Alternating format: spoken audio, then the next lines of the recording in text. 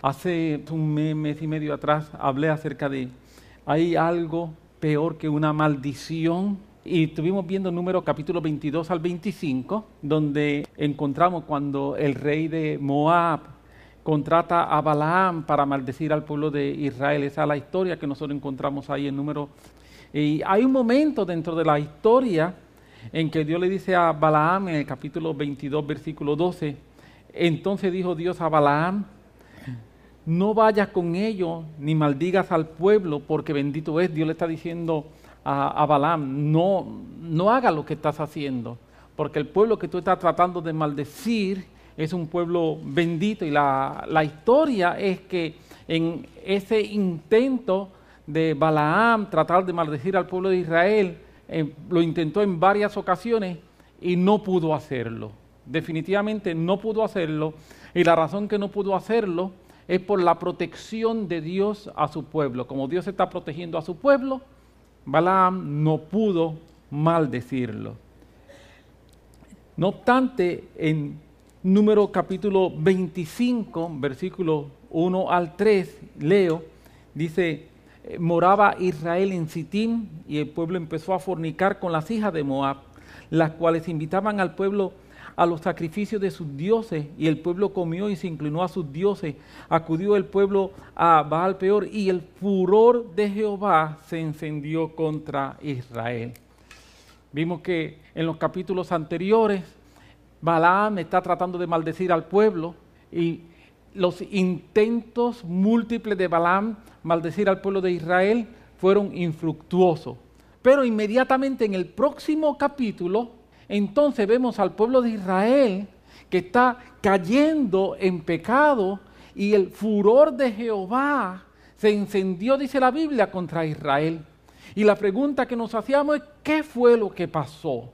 ¿Qué pasa entre el capítulo 24 y el capítulo 25? Que en el capítulo 24 Dios está protegiendo al pueblo para que no sea maldito, y en el capítulo 25 el furor de Jehová se encendió.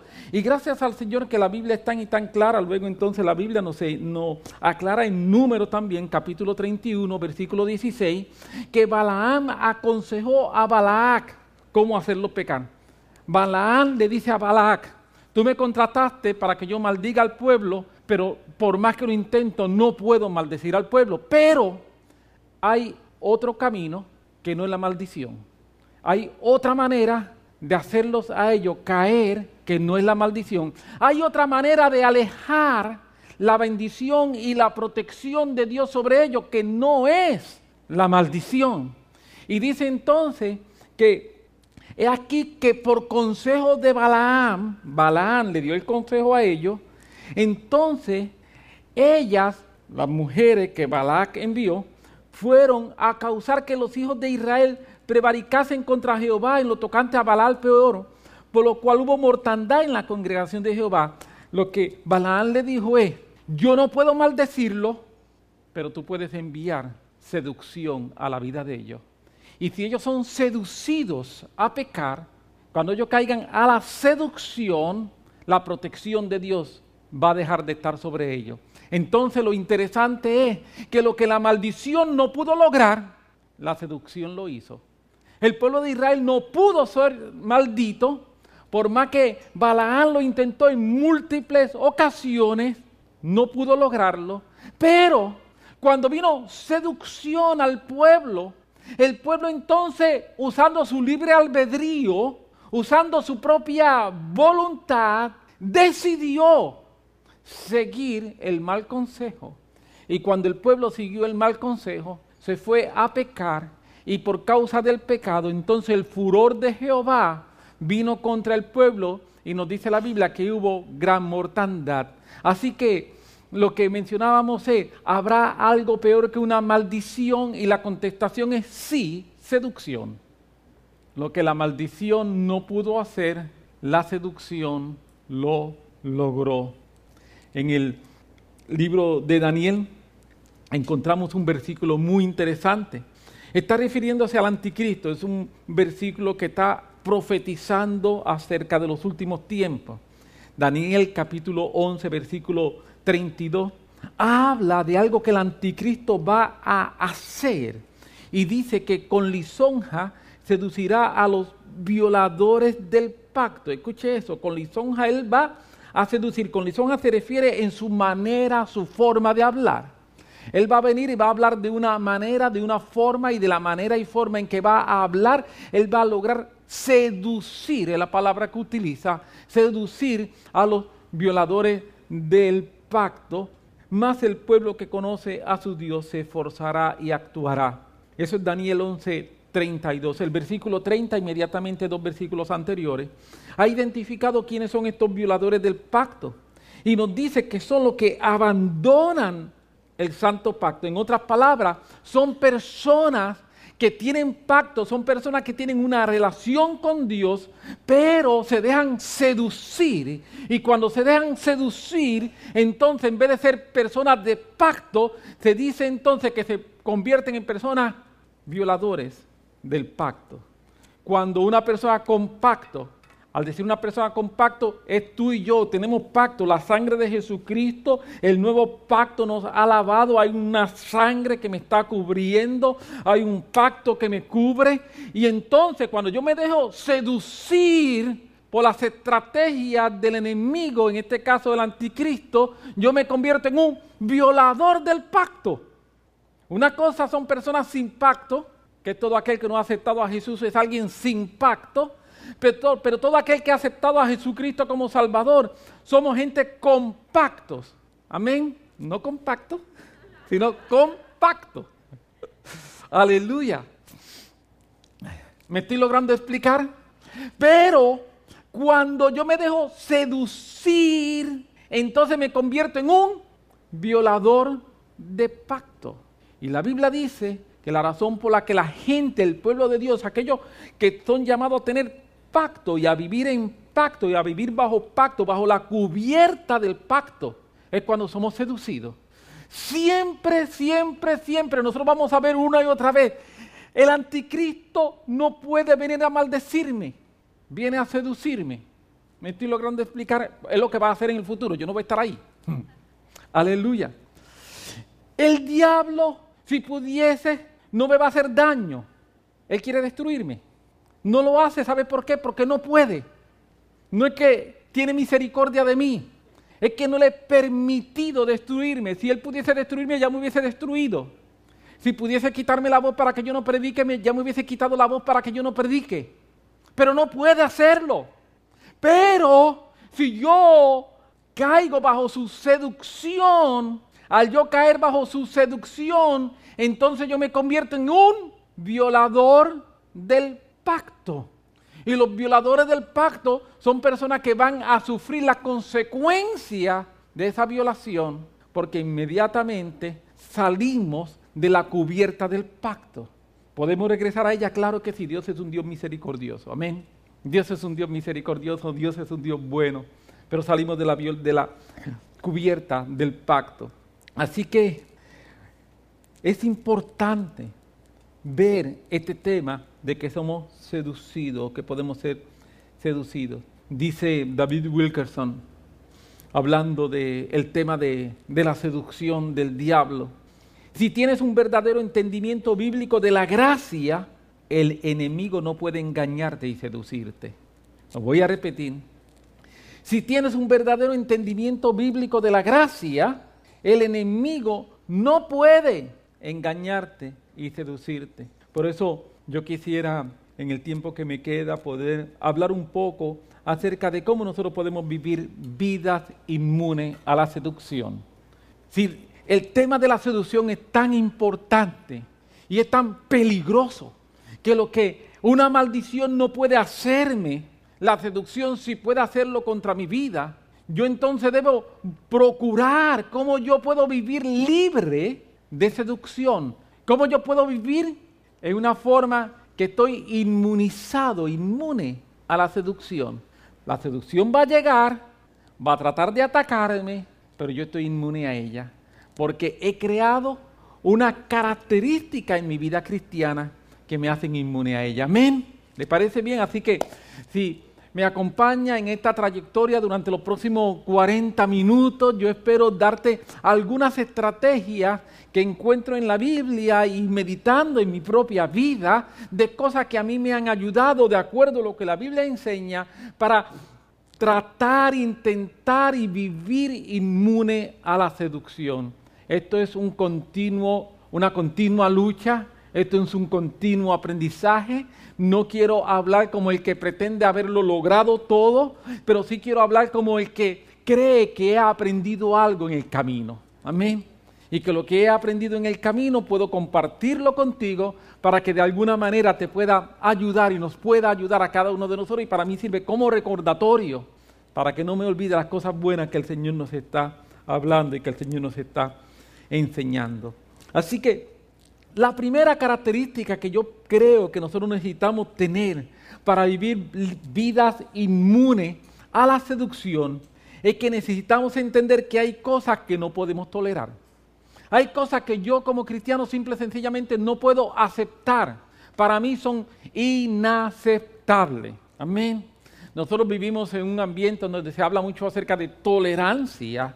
Y yo sí creo que los cristianos tenemos que tener cierto tipo de tolerancia, misericordia hacia las cosas, pero también creo con firmeza que hay unos asuntos que son asuntos que para nosotros son intolerables. No podemos aceptarlos.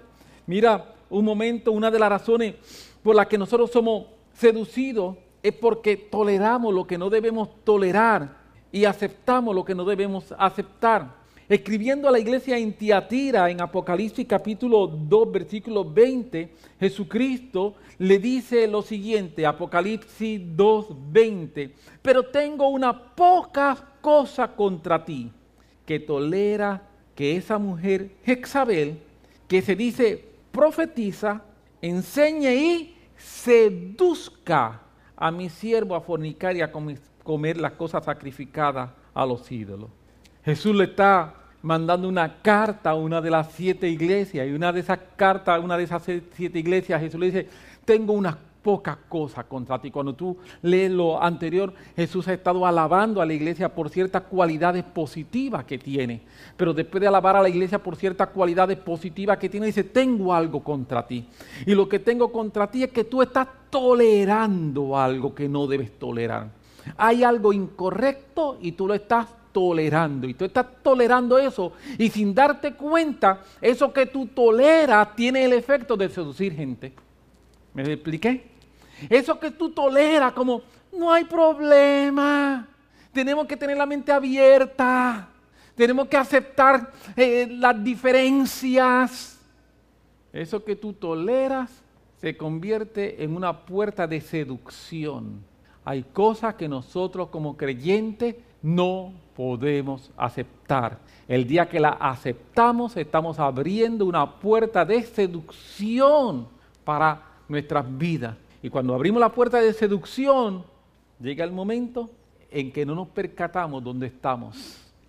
Seducción normalmente llega por mentira. Y una de las características que tiene cualquier buena mentira, y permíteme decirte, no hay un mejor mentiroso que el diablo. Ni nuestros políticos son mejores que él. Sí, no hay un mejor... Ay, Señor, perdóname. Quisiera dar para atrás, pero ya no puedo. Ok, no hay un mejor mentiroso que el diablo. Él es experto en mentira. Él sabe mentir mejor que nadie. Y una de las extraordinarias características que tiene una mentira es que parece verdad. Mientras más la mentira parezca verdad, mejor mentira es. Cuando yo puedo identificar la mentira rápido, no es una buena mentira. Pero mientras más la mentira se dice y se presenta que parece verdad, es una mejor mentira y nos va a seducir más fácilmente. Es por eso que es tan importante nosotros entender que hay cosas que no podemos tolerar, no podemos aceptar como creyentes. Todo aquello que vaya contrario a lo que la Biblia diga. Y en este caso, en el caso de la iglesia de Tiatira, cuando usted viene a ver, era alguien que utilizaba la profecía. Parecía que era algo espiritual. Y la gente, por causa de la profecía, se dejaban engañar, se dejaron seducir. Pero si lo que viene detrás de lo que se está hablando no me acerca a vivir en santidad, en pureza, en relación profunda con Dios, no es tan bueno nada. Seducción. Hay cosas que no son aceptables. Hay cosas que como creyente yo le tengo que decir no. Cuando nosotros hablamos también hace algún tiempo atrás acerca de lo que es apatía espiritual, le recuerdo, mencioné que en esa vez que estaba predicando de apatía espiritual, de una experiencia que tuve durante meses en el mes de octubre, noviembre. Yo estaba orando y tenía una sensación de algo que el Espíritu me quería compartir, pero no sabía qué era. Y un día mientras estaba orando en la mañana temprano, estaba orando y de momento me encuentro orando, Señor, yo reprendo toda apatía espiritual. Y cuando dije esa frase, reprendo toda apatía espiritual, mi espíritu brincó por dentro. Yo dije, ¡ah! Eso es lo que llevo meses que tú me quieres compartir. De la apatía espiritual, de la necesidad de reprender la apatía espiritual. Y cuando estuve compartiendo acerca de la apatía espiritual, una de las cosas que mencioné es que el enemigo, Satanás, es tan astuto que la manera que usa para crear apatía espiritual es creando en nosotros simpatía por las cosas del mundo. De la forma en que él crea en nosotros apatía espiritual, es creando simpatía por las cosas del mundo. El diablo no me dice, no te congregues. El diablo lo que me dice es, vete para el juego de los capitanes. Aleluya. ¿Me estoy explicando? El diablo no me dice, no ore. El diablo que me dice, qué película tan buena va a venir ahora. Y el diablo no te dice, no lea la Biblia. El diablo lo que te dice, estás cansado, mereces darte un buen descanso, vete a dormir. ¿Me estoy logrando explicar? La apatía espiritual que el diablo viene a traer a nuestras vidas, de la forma en que la crea y la disfraza, es creando simpatía por otras cosas que cuando venimos a ver vienen a entorpecer, a levantarse como una muralla dentro de lo que es nuestra relación con el Señor. En la medida en que yo soy empático con las cosas del mundo, me vuelvo antipático a las cosas de Dios. Por eso debo tener mucho cuidado que yo acepto, porque las cosas que yo acepto y me vuelvo empático, tengo simpatía con ellas, si vienen a levantarse contra lo que Dios quiere, tenemos problemas. Yo quiero que los capitanes ganen el campeonato este año, que tenga el back-to-back. Sí, pero no voy a faltar a los cultos para que ellos ganen el campeonato. ¿Me estoy explicando? Sí, nadie diga que uno está en contra de... yo no estoy en contra de nada, yo estoy a favor de algo. Yo no estoy en contra de nada, yo estoy a favor de algo. Y estar a favor de algo es importantísimo, aleluya. Lo primero entonces, hay cosas que no puedo tolerar, hay cosas que yo no puedo aceptar y yo necesito tirar la línea. Yo necesito decir hasta aquí. De aquí no puedo pasar y de aquí no pueden pasar hacia acá. Yo necesito tener la capacidad de tirar la línea de lo que es cristiano y lo que no es cristianamente aceptable. Segundo, necesitamos aprender a vivir en libertad. Muchas veces nosotros, a pesar de que somos creyentes, no hemos aprendido a vivir en la libertad del Señor. ¿Sabe? En el capítulo 11 del Evangelio de Juan, nosotros encontramos el momento de la resurrección de Lázaro. Este es un capítulo bien interesante porque está lleno de un sinnúmero de detalles que si fuéramos a ir sobre cada uno de ellos sería para una predicación de por sí solo. Así que no tengo el tiempo, pero quisiera mencionar 2 o 3 de ellos. Llegan donde Jesús y le dicen a Jesús que Lázaro está enfermo, y cuando le dicen a Jesús que Lázaro está enfermo, dice la Biblia que Jesús se quedó 2 días más en el lugar, no se fue inmediatamente. Él dijo, sí, lo sé, Lázaro está enfermo, se queda 2 días más. Luego entonces tiene que moverse hacia donde ellos estaban. Y recuérdense, no había el tipo de transportación de ahora. Nosotros leemos de un versículo para otro y creemos que pasaron 5 minutos. No pasaron 5 minutos. La cuestión es que cuando Jesús recibe la noticia de que Lázaro está enfermo, él se queda 2 días más. Y cuando llega donde está Lázaro, ya Lázaro tenía 4 días de muertos. ¿Me estoy logrando explicar? Algunas veces uno lee el capítulo y piensa que eso fueron... Se montó en el carro y llegó al otro lado. No fue así. Era caminando. Habían unas horas en las que se caminaba normalmente, horas de descanso. Así que cuando Jesús llega donde Lázaro, habían pasado 4 días y Lázaro está muerto. Ahí tenemos el encuentro de Jesús con Marta, el encuentro de Jesús con María. Está el famoso versículo que es el versículo más corto de la Biblia: Jesús lloró. Hay información tan extraordinaria. Pero quiero centrarme al final. Al final, cuando llega Jesús, se encuentra frente a la tumba y ordena que quiten la piedra. Ahí es cuando la hermana le dice: hace 4 días que está ahí dentro, hace 4 días que murió, ya va a heder. Y Jesús le dice: no importa, quita la piedra. Cuando Jesús le dice que quita la piedra y quitan la piedra, Jesús entonces le habla a Lázaro. Y Jesús le habla a Lázaro y le dice: Lázaro, ven fuera. Jesús le habla al muerto, está bien, al muerto que hacía 4 días se había muerto. Yo no sé si usted ve a una persona hablando a alguien que se murió hace 4 días, posiblemente usted piensa que está medio loco. Yo no sé usted, pero como que Jesús le habla, Lázaro dice que levantó su voz, y cuando levantó su voz, en otras palabras, le gritó.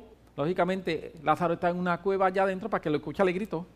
Es lo que yo pienso, permítame pensarlo, ¿está bien?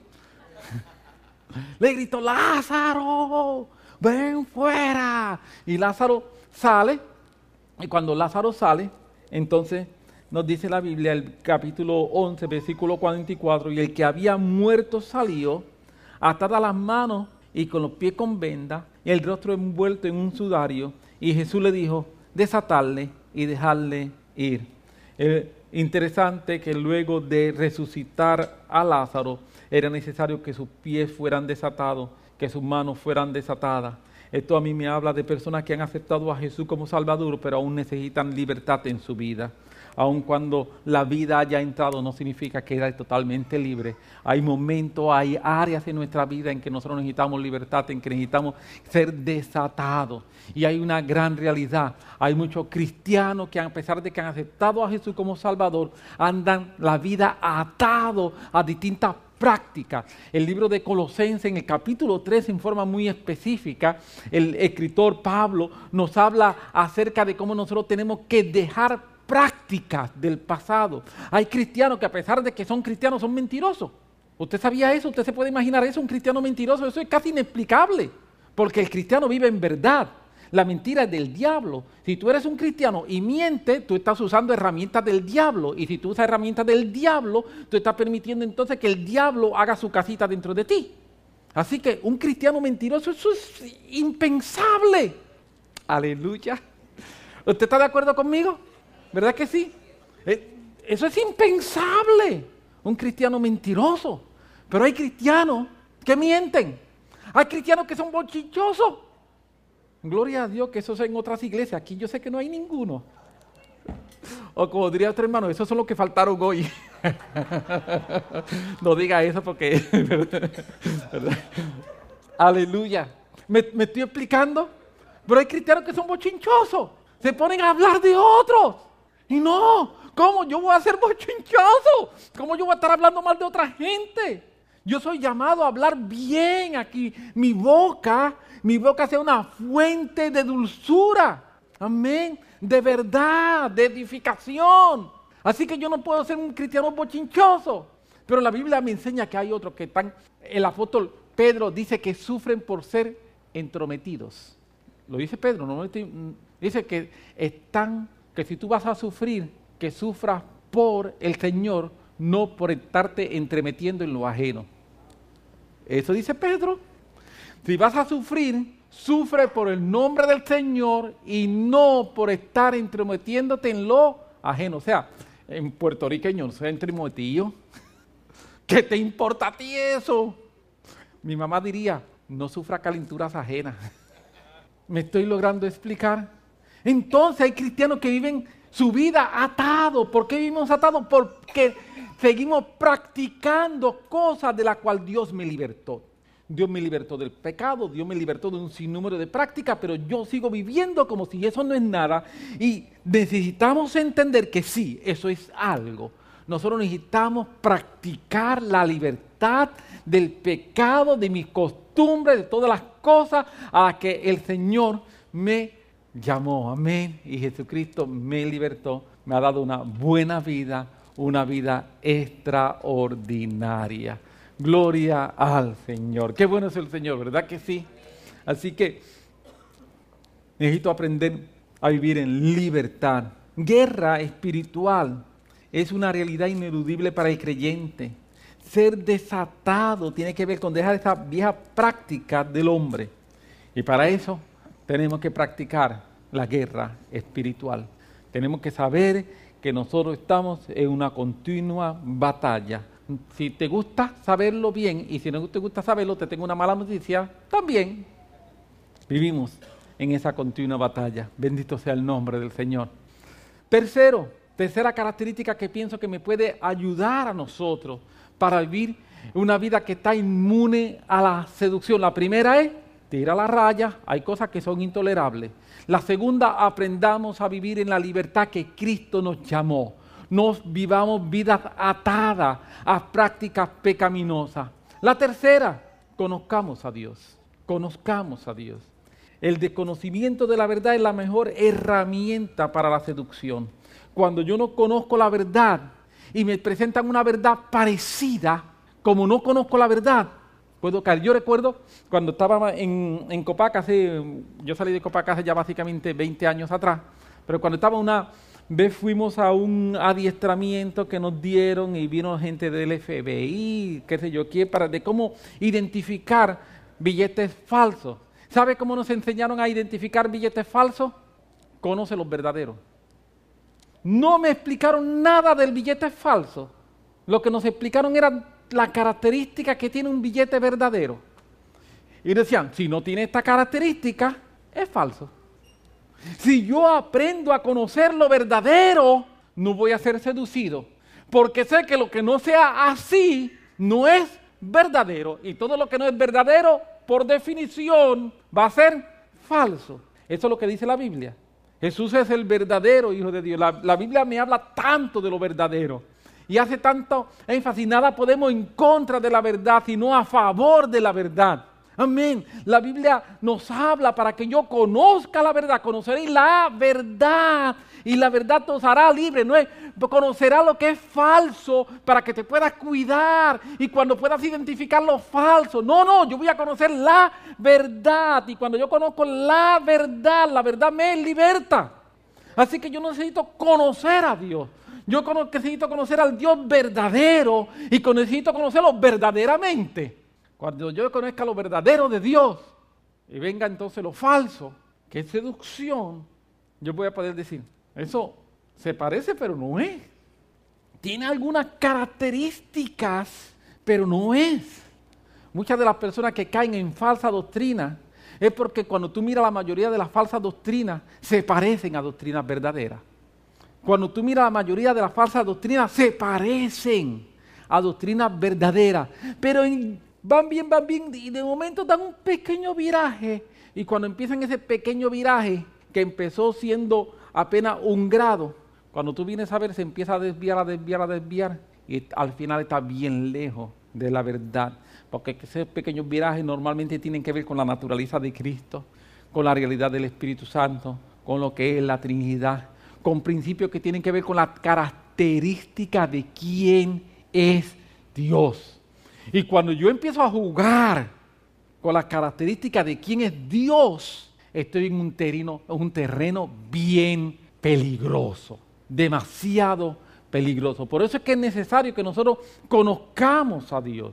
Si yo quiero vivir una vida que es inmune a la seducción, yo necesito conocer al verdadero. Amén. Yo necesito conocerlo. Mira, volviendo a Daniel, capítulo 11, versículo 32, el versículo que leímos hace unos 20 minutos atrás. con lisonja seducirá a los violadores del pacto. Eso es lo que va a pasar. Pero mira la segunda parte. Pero el pueblo que conoce a su Dios se esforzará y actuará. Me está diciendo que dentro de la gente de pacto hay gente que conoce y gente que no conoce.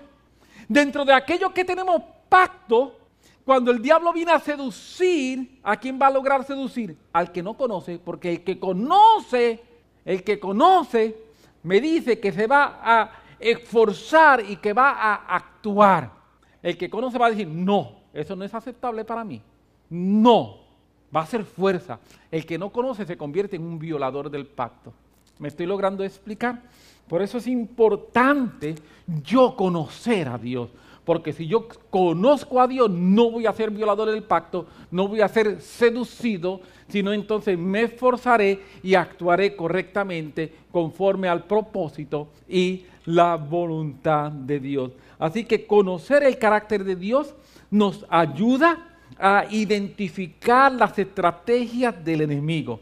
Lo voy a repetir, conocer el carácter de Dios nos ayuda a identificar las estrategias del enemigo.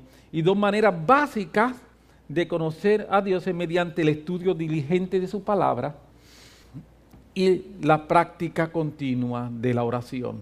Si nosotros queremos conocer a Dios, nosotros necesitamos practicar en nuestra vida un estudio diligente de la palabra. Permíteme mencionar, es importantísimo leer la Biblia. No hay forma de enfatizar cuán importante es leer la Biblia. Pero quisiera decir que leer la Biblia es un primer paso. Amén. Leer la Biblia es un primer paso. Yo necesito estudiar en forma diligente la palabra. ¿Qué yo quiero decir con estudiar la forma diligente la palabra? Empezar a ver lo que dice y empezar a preguntarme. Tratar de entender un poco. Y yo sé que lo que estamos comenzando al principio eso nos hace un poco difícil. Yo recuerdo cuando hace unos 40 y pico de años atrás yo comencé a leer la Biblia, yo no entendía lo que estaba leyendo. Máxime que tenía una versión 1909. Si usted ha leído alguna vez una versión 1909, Dios eterno, parece que está hablando en chino. ¿Me estoy explicando? Yo no entendía la mitad de lo que leía. Me esforcé, seguí leyendo, seguí estudiando y poco a poco empecé a ver que mi mente empezó a cambiar porque me acostumbré al lenguaje, al vocabulario espiritual. Y según me fui acostumbrando al lenguaje, al vocabulario espiritual, y estoy hablando más que palabras, estoy hablando de sentido, estoy hablando de manera de pensar. El Espíritu, hay una manera de pensar, me dice el apóstol Pablo en Romanos, que hay una manera de pensar de lo espiritual y una manera de pensar del carnal. Y cuando mi manera de pensar empezó a cambiar y empecé a acostumbrarme a la manera de pensar de lo espiritual, yo empecé a entender la Biblia. No pasó de un día para otro, pero requirió diligencia. Leer todos los días. Me compré diccionarios, me compré comentarios, empecé a buscar cómo aprender un poco más. Hasta el día de hoy, que aún sigo usando diccionarios y comentarios para aprender un poco más. Estamos en el camino. Amén. Estamos en el camino. Cada vez que yo leo la Biblia, cada vez que yo estoy leyendo la Biblia, yo trato de leer la Biblia como si fuera la primera vez que estoy leyendo esos pasajes. Es la única manera. Cada vez que yo la leo, para mí estoy por primera vez leyendo eso. Y como estoy leyéndolo por primera vez, yo trato de una de las cosas que hice recientemente que apagué. Claro, como uso ahora una Biblia electrónica, se me hace más fácil hacerlo. Apagué todos los highlights que tenía. Porque algunas veces cuando uno tiene highlight, pues uno hace énfasis en los highlights. Pero dije, no quiero highlight. Vamos a apagar todos los highlights. Apagué todos los highlights para que entonces la Biblia completa tenga un highlight para mí. Me estoy explicando. ¿Por qué? Porque necesito aprender. Pero entonces la lectura diligente de la Biblia, pero la práctica continua de la oración. Esto no son cosas para hacerse cuando nos reunimos como iglesia exclusivamente. No son cosas para hacerse en una célula exclusivamente, en un grupo al que pertenezcamos exclusivamente. Si nosotros queremos crecer en conocimiento de Dios, necesitamos en nuestra vida privada practicar oración y en nuestra vida privada practicar la lectura bíblica. Y cada vez que estamos haciéndolo, decirle, Señor, abre mis ojos, abre mi entendimiento. Y tú verás cómo tu mente empieza a cambiar. Mi mentalidad empieza a cambiar y empiezo a entender y yo empiezo a conocer a Dios. Y cuando yo empiezo a conocer a Dios, no conocer de Dios, sino a conocer a Dios, a conocer el carácter de Dios, a conocer cómo Dios es, cómo Dios actúa, lo que significa ser parte de este nuevo pacto. Cuando viene la seducción, yo digo, eso no se me parece al Dios de la Biblia. Ese no es el Dios de la Biblia. Ese no es el Dios de la Biblia que yo estoy leyendo. Me estoy logrando explicar. Y entonces podemos volvernos inmunes a la seducción, porque conozco al verdadero. Y conocer al verdadero me va a dar esas características. Cuarto, aprendamos a echar toda nuestra ansiedad sobre Él. Créeme, si hay algo que puede causar que seamos seducidos, es la ansiedad. Si hay algo que puede causar que seamos seducidos, repito, es la ansiedad. La ansiedad produce que tú y yo busquemos soluciones fáciles y rápidas a nuestras circunstancias. Sí, cuando tú estás ansioso, tú quieres una solución rápida y una solución fácil. Y si te viene una solución rápida y una solución fácil que parece verdad, voy a optar por ella. Me voy a ir por ella. Por eso cuando yo aprendo a manejar ansiedad, cuando yo aprendo a vivir una vida libre de ansiedad, yo entonces no voy a estar buscando soluciones rápidas y soluciones fáciles, sino que yo voy a entender que Dios me mete a mí en procesos y que muchas veces los procesos duelen. Los procesos son complicados y los procesos de por sí mismos son difíciles. La ansiedad misma no es un pecado por sí. Amén. No es un pecado estar ansioso. Amén. Si a usted le da ansiedad, quiero decirle que a mí también me da ansiedad. Ansiedad no es un pecado. Estar ansioso no es un pecado. La Biblia dice que la solución para el pecado es arrepentirse. ¿Estamos de acuerdo? Eso enseña la Biblia. Si tú pecas, arrepiéntete. Y abogado tenemos para con Dios a Jesucristo el justo. Él es la propiciación por nuestros pecados. Pero la solución de la ansiedad no es arrepentirte. La solución de la ansiedad es echarla sobre Él. ¿Me estoy explicando? Si la ansiedad fuera un pecado, ¿qué Dios me diría de la ansiedad? Arrepiéntete de estar ansioso. Pero Dios no me dice que yo me arrepienta de estar ansioso. Dios me dice que coja mi ansiedad y la ponga sobre Él. Mira lo que dice el apóstol Pedro. Voy a leer Pedro capítulo 5, versículos 6 y 7. Pedro 5, 6 y 7, y dice la Biblia de la siguiente forma: humillaos pues bajo la poderosa mano de Dios para que Él, Dios, os exalte cuando fuere el tiempo. Esa es la instrucción. Humillaos pues bajo la poderosa mano de Dios para que Él os exalte como cuando fuera el tiempo. La instrucción es esa. ¿Cómo yo pongo por obra esa instrucción? Es la segunda parte. La instrucción es que me humille. Amén. ¿Cómo lo hago? Echando toda vuestra ansiedad sobre Él, porque Él tiene cuidado sobre vosotros. Esto lo que significa es que una manera de humillación es cuando yo reconozco que no soy autosuficiente y cojo mi autosuficiencia y la echo sobre Él para crear dependencia. Y cuando yo mi autosuficiencia, mis capacidades, digo no, yo la echo sobre Él y entonces ahora yo soy dependiente de Él, no autosuficiente, sino dependiente. Ese proceso de yo convertirme en alguien dependiente de Él es un proceso de humillación. Por eso la Biblia dice, humíllate. ¿Cómo? Echa tu ansiedad sobre Él. Si no echo mi ansiedad sobre Él, ¿sabe lo que estoy siendo? Arrogante, creyendo que yo mismo puedo. Y eso no está correcto. Repito, la ansiedad no es un pecado en sí misma. Amén. Pero el manejo incorrecto de la ansiedad puede desembocar en pecado. Yo tener ansiedad no es pecado, pero si yo no sé manejar la ansiedad, voy a tomar decisiones, voy a hacer cosas por causa de mi ansiedad, que podría ser, no digo que necesariamente, amén, podría ser que algunas de ellas desemboquen en pecado. Otras, aunque no desemboquen en pecado, pueden ser malas decisiones que van a desembocar en consecuencias incorrectas de las cuales me pude haber librado si hubiese echado mi ansiedad sobre él. O sea, como quiera la consecuencia, ya sea que sean consecuencias incorrectas, aunque no haya pecado o pecado, como quiera está mal. Por eso que entonces la Biblia me dice y me exhorta que yo debo echar mi ansiedad sobre él, porque él tiene cuidado. Él te ama, él me ama. Y como él nos ama, por eso que la Biblia entonces nos está diciendo que nosotros debemos echar toda nuestra ansiedad sobre él. Y echar mi ansiedad sobre él es una evidencia y una muestra de humillación. Amén. Qué extraordinario la Escritura, ¿verdad que sí?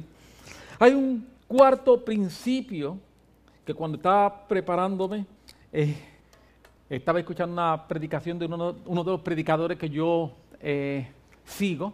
Él es el pastor de una iglesia en Washington, D.C., Theater Church. Mark Batterson, yo anteriormente he hablado de él. Y él habla de la necesidad de vivir decidiendo por adelantado. Repito, él habla acerca de la necesidad de vivir decidiendo por adelantado. Y él define esto de la siguiente forma. Él dice, decidir por adelantado son las decisiones que hacemos antes de la decisión. Escúcheme y le voy a dar un par de ejemplos. Decidir por adelantado son las decisiones que yo hago antes de la decisión. O sea, antes de que llegue el momento de tener que decidir, ya yo decidí. Hace algún tiempo atrás, voy a dar un ejemplo de algo que yo prediqué hace algún tiempo atrás. Yo hablé acerca de la ofensa y hablé acerca del perdonar.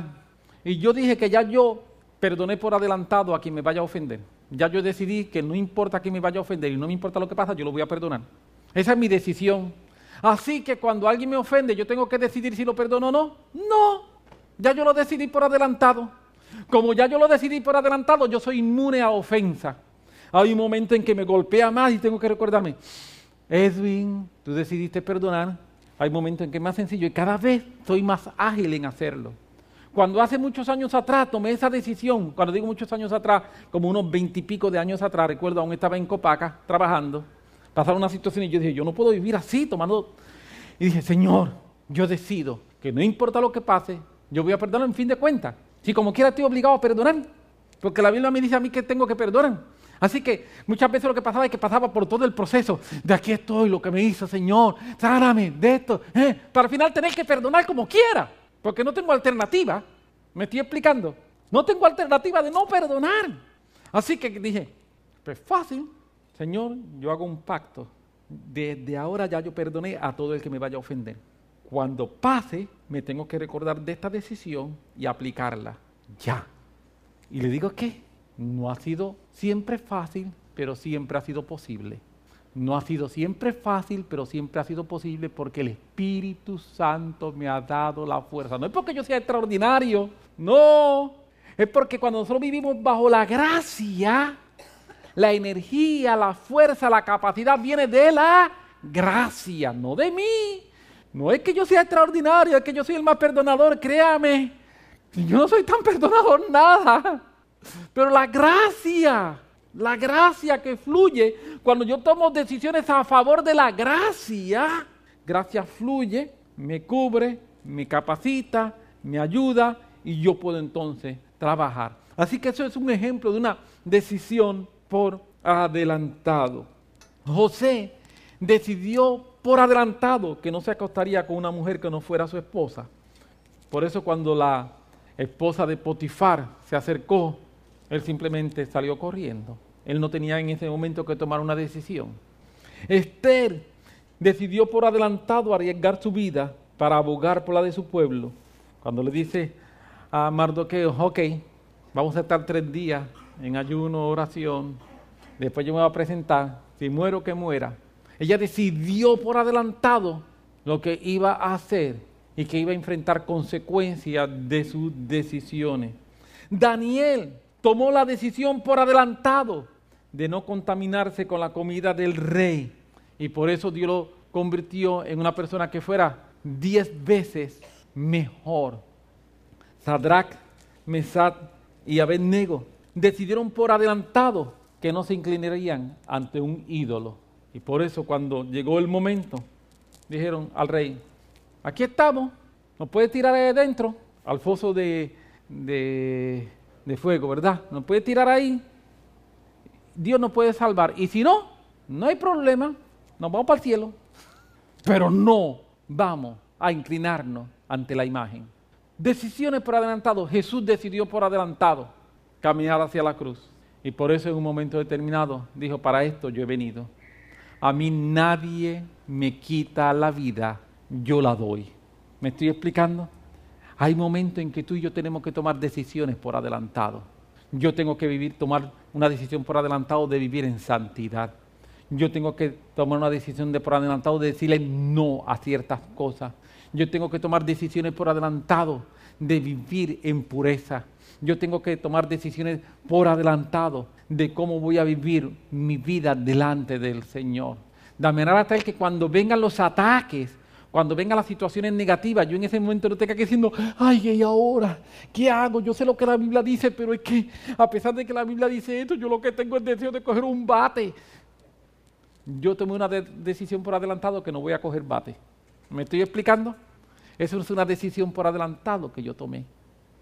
Y cuando yo tomo decisiones por adelantado, descubrimos que nuestro destino no es un misterio, sino que nuestro destino es una decisión. Algunas veces estamos pensando que nuestro destino es algo, tú sabes, misterioso. ¿Qué irá a pasar?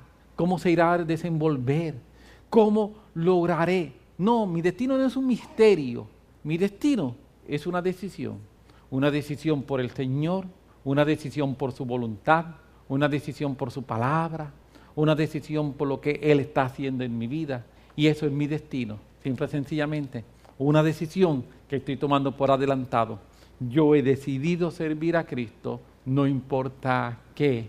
Yo he decidido servir a Cristo, no importa cuáles sean las circunstancias, no importa cuán positivas o negativas se puedan ver. Esta es mi decisión. Las instrucciones de la Biblia lo que busca es crear decisiones predeterminadas en nuestras vidas, decisiones por adelantado. Y cada vez que nosotros faltamos a esta, creamos espacio para seducción. Las instrucciones de la Biblia, cuando la Biblia te dice que tienes que hacer algo, lo que te busca es que tú crees una decisión por adelantado en eso. Y cada vez que yo falto a esa decisión, creo espacio para la seducción. Así que si no queremos ser seducidos, necesitamos coger las instrucciones de la Biblia y convertirlas en decisiones por adelantado para nosotros. Amén. Amén, aleluya. La Biblia me dice que yo voy a perdonar, así que yo voy a perdonar. La Biblia me dice que yo voy a ser misericordioso, así que yo decido ser misericordioso. La Biblia me dice que no me aire, así que yo decido no airarme. La Biblia me dice que no grite, así que yo decido no gritar. Son decisiones que yo hago por adelantado. Y cuando voy a gritar, yo digo,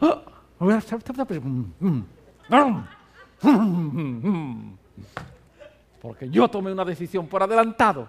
¿Me estoy explicando? Sí. Y nos vamos esforzando y vamos siendo mejores cada día. Bendito sea el nombre del Señor. Así que necesitamos vivir vida inmunizada contra la seducción. Pero para ello tenemos que practicar una vida de continua relación con Jesús. Es mucho más que una serie de instrucciones de cosas que no debemos hacer y de las cosas de las cuales nos debemos alejar. Algunas veces nos gustaría, dime todos los no del cristianismo. No haga, no toque, no te acerque. Y nos gustaría tener un sinnúmero de restricciones para vivir en santidad, de restricciones para vivir una vida santa. Dime lo que no tengo que hacer. Pero el Nuevo Testamento no es una lista de restricciones. El Nuevo Pacto no es una lista de restricciones. El Nuevo Pacto, santidad, relación con Dios, está enfocado en lo que debemos hacer y a quién nos debemos acercar. Y cuando entonces la Biblia me dice lo que yo debo hacer y a quién me debo acercar, automáticamente quedan fuera las otras cosas. Cuando conozco lo verdadero, lo falso queda fuera. Amén. Cuando conozco lo verdadero, lo falso queda excluido. Por eso la Biblia es, ¿a qué yo debo hacer? No debo preocuparme tanto por qué no hacer, sino preocúpate más por qué hacer. Cuando tú te preocupes por qué yo debo hacer como cristiano, que la Biblia me enseña que yo haga como cristiano, que me congregue, que lea, que estudie, que ore. Y yo entonces digo, oh, eso es lo que hace un cristiano. Sí, eso es lo que hace un cristiano. Pues entonces yo empiezo a hacer eso, y cuando yo empiezo a hacer eso no tengo tiempo, espacio, energía, ni deseo para las otras cosas. ¿Me estoy logrando explicar? El apóstol Pablo habla acerca que debemos hacer morir lo terrenal en nosotros, y dice, no proveyendo. Cuando lo que dice literalmente, cuando dice que no proveamos para los deseos de la carne, Pablo lo que está diciendo es que no lo alimente. Nosotros algunas veces tenemos los deseos de la carne y se está muriendo, pero nos empezamos alimentándolo.